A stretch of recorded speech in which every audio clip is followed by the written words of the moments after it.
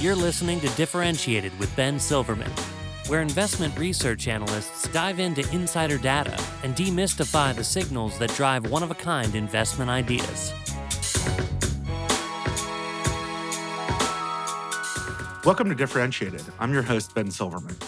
Having spent more than 20 years analyzing insider trading and other data sets, I've learned quite a few things about corporate insiders' actions and words. For example, having insider knowledge and conviction does not always equate to being a smart investor. If it did, every insider purchase would outperform the market. Or just because the insiders talk up a buyback plan authorization, it doesn't mean that they'll be smart about using it. They might not even use it at all. One action that is most difficult to understand is when insiders sell stock. That's what we'll explore in this episode of Differentiated. We'll deconstruct some of what we call the truths of insider selling. We'll also examine a question I recently received from one of our hedge fund clients.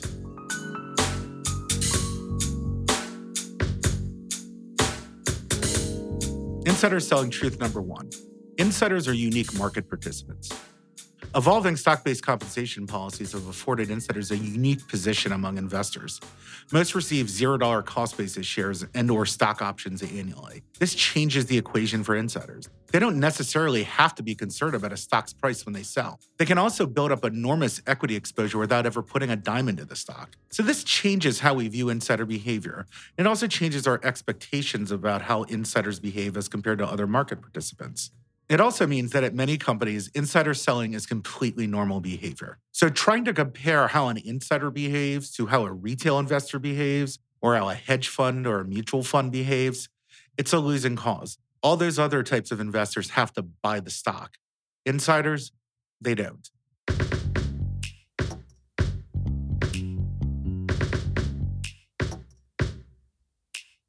Insider selling truth number two.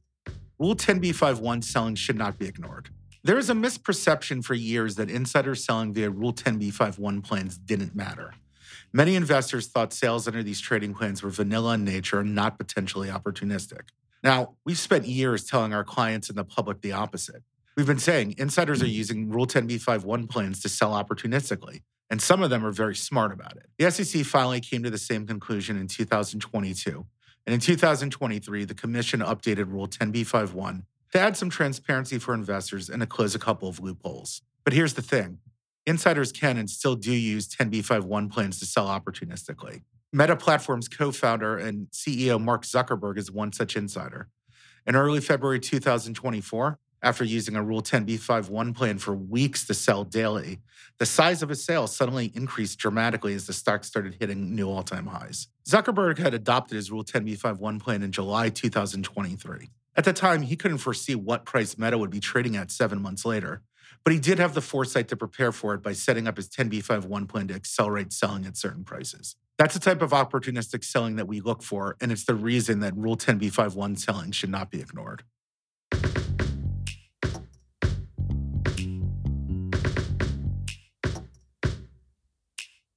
Insider selling truth number three. Behavior matters more than dollar value. When I first started analyzing insider transactions, many investors thought that the only way to get a signal from insider selling is when insiders unceremoniously dumped huge amounts of stock. The expectation was that the stock would fall off a cliff days or weeks or just a few months later. But insiders don't typically just dump stock. Their sales often only represent a tiny percentage of their holdings. But such sales can be meaningful expressions of valuation views. That's why we discourage investors from using arbitrary dollar value thresholds to screen or analyze insider transactions. A case in point, using a Rule 10b5-1 plan, Planet Labs CFO Ashley Johnson has sold 1,000 shares monthly since April 2023. Her pattern has remained true with one exception.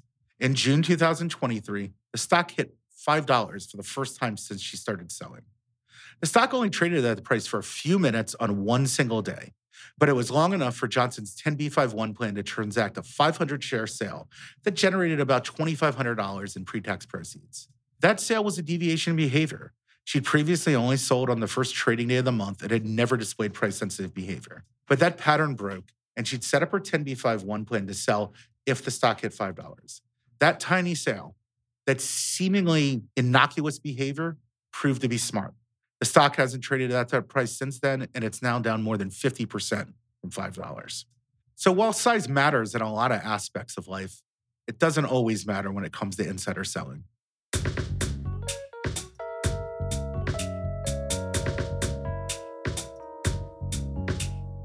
Insider selling truth number 4.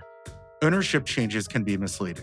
Investors often make the same mistake with changes in total ownership as they do with dollar values. Some of the best valuation signals can come from sales that have a relatively small impact on an insider's total stake. Conversely, sales that look big can be meaningless. Recently, we saw a sale from Netflix CFO Spencer Newman come across the wire. On the Form 4, which is the regulatory filing that discloses insider transactions, Newman indicated that he'd sold about 600 shares and that as a result of the sale, he no longer owned any stock. This is the type of sale that catches investors' attention. Why does the CFO of this giant company own no shares? Well, Form 4s are not monolithic. You can do a lot of different things with Form 4s in terms of the way you disclose ownership. And in this case, what was not disclosed was the thousands of shares of unvested restricted stock that will vest over the years. So Newman actually has millions and millions of dollars in equity exposure to Netflix shares. In fact, up until January of 2024, he was receiving monthly stock option grants that were worth anywhere from $1 to $1.5 million. So Newman, despite showing that he has 0 shares owned on his last Form 4, actually has an enormous amount of equity exposure to Netflix shares. So it's important to recognize that what you see on a Form 4 filing and what you see listed as ownership sometimes is not always accurate. And it's not always anywhere close to being a true expression of the type of dollar value exposure that an insider has.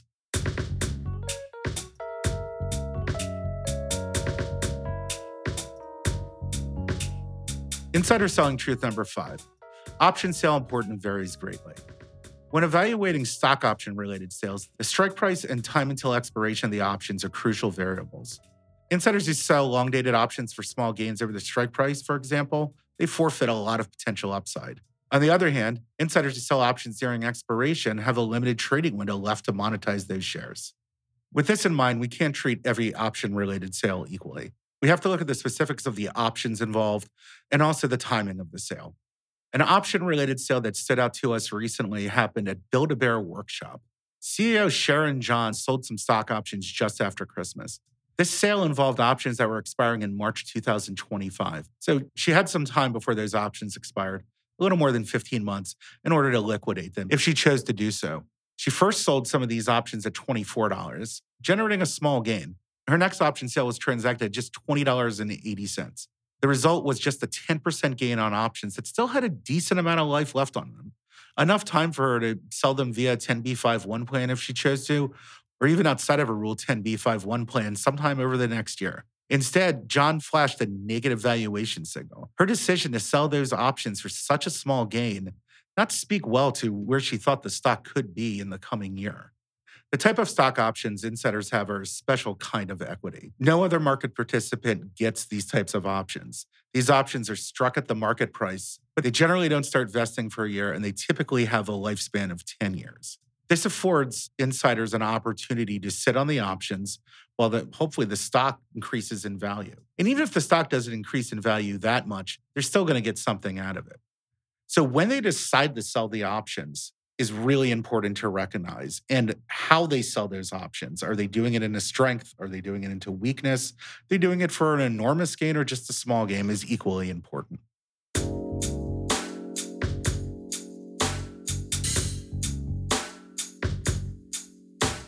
Insider selling truth number 6, compare at your own risk. Comparing insiders or companies to one another is usually a waste of time.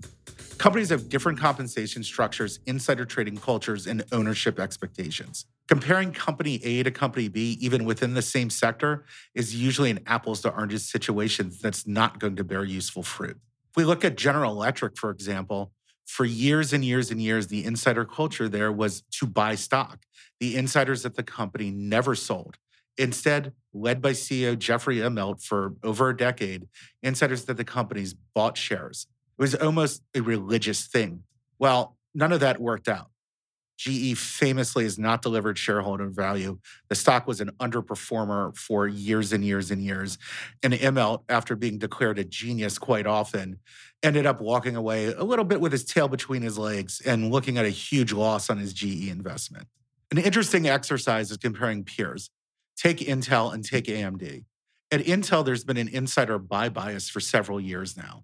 This occurred around the time that the company was undergoing several changes, including C-level changes. For example, they got a new CEO in early 2021 and a new CFO in early 2022. That CEO, Pat Gelsinger, has bought virtually every quarter since he joined. At AMD, you have a different situation. You have a company where you've had the same CEO now for nearly a decade. The stock has wildly outperformed Intel. Insiders there have been accruing equity through stock-based compensation awards, and their wealth has been increasing as a result. So insider selling there is normal. So if you look at AMD and you look at Intel, you're going to see two very different companies when it comes to the composition of the insiders, where at AMD you have longer life insiders, and at Intel you have people with shorter tenures. And then you're going to look at the fact that there's a difference in how the stock has performed. AMD insiders have benefited from management's actions. They've helped push the stock forward, grow the company's business. Objectively, Intel management, on the other hand, hasn't done such a good job. And as a result, you see less of an insider selling culture. There's still a lot to prove at Intel. And that's fairly evident by the fact that the insiders there are accruing equity and not generating liquidity, while AMD insiders are doing both. They're accruing equity. That equity is increasing, and it has increased dramatically over the past several years in value. But they're also generating liquidity.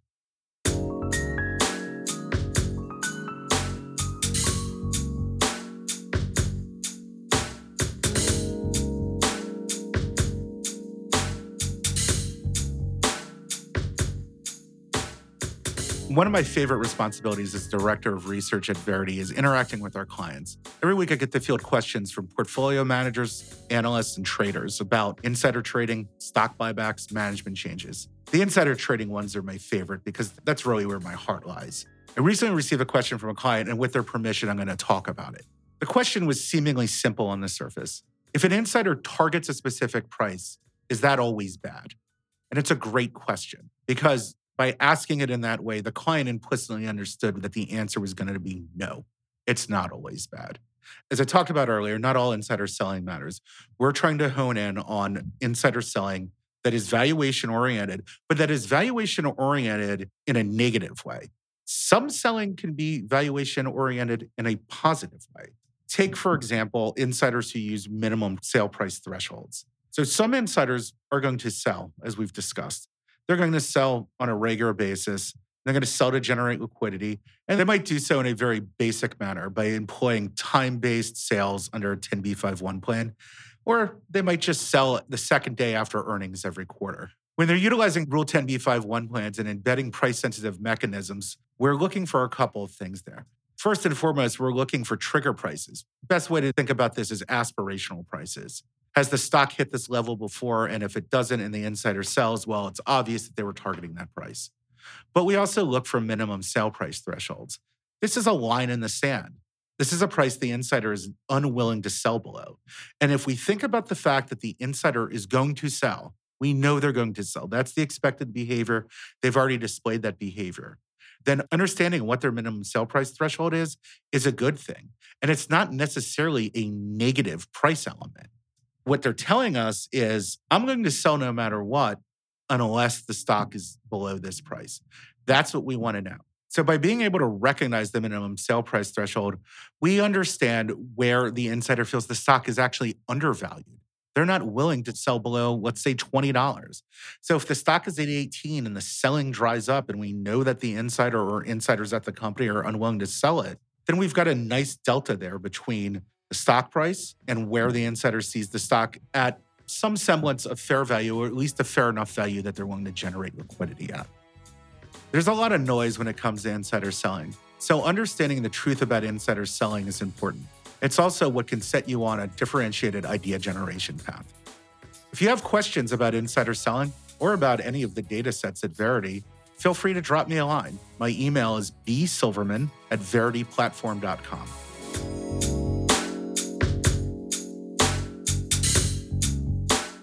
This episode of Differentiated with Ben Silverman was brought to you by Verity. Verity designs software that helps over 360 asset managers discover one-of-a-kind insights, streamline research workflows, and manage fund research productively. To learn more or begin a free trial, visit verityplatform.com. This episode of Differentiated with Ben Silverman was edited, mixed, and scored by Calvin Marty.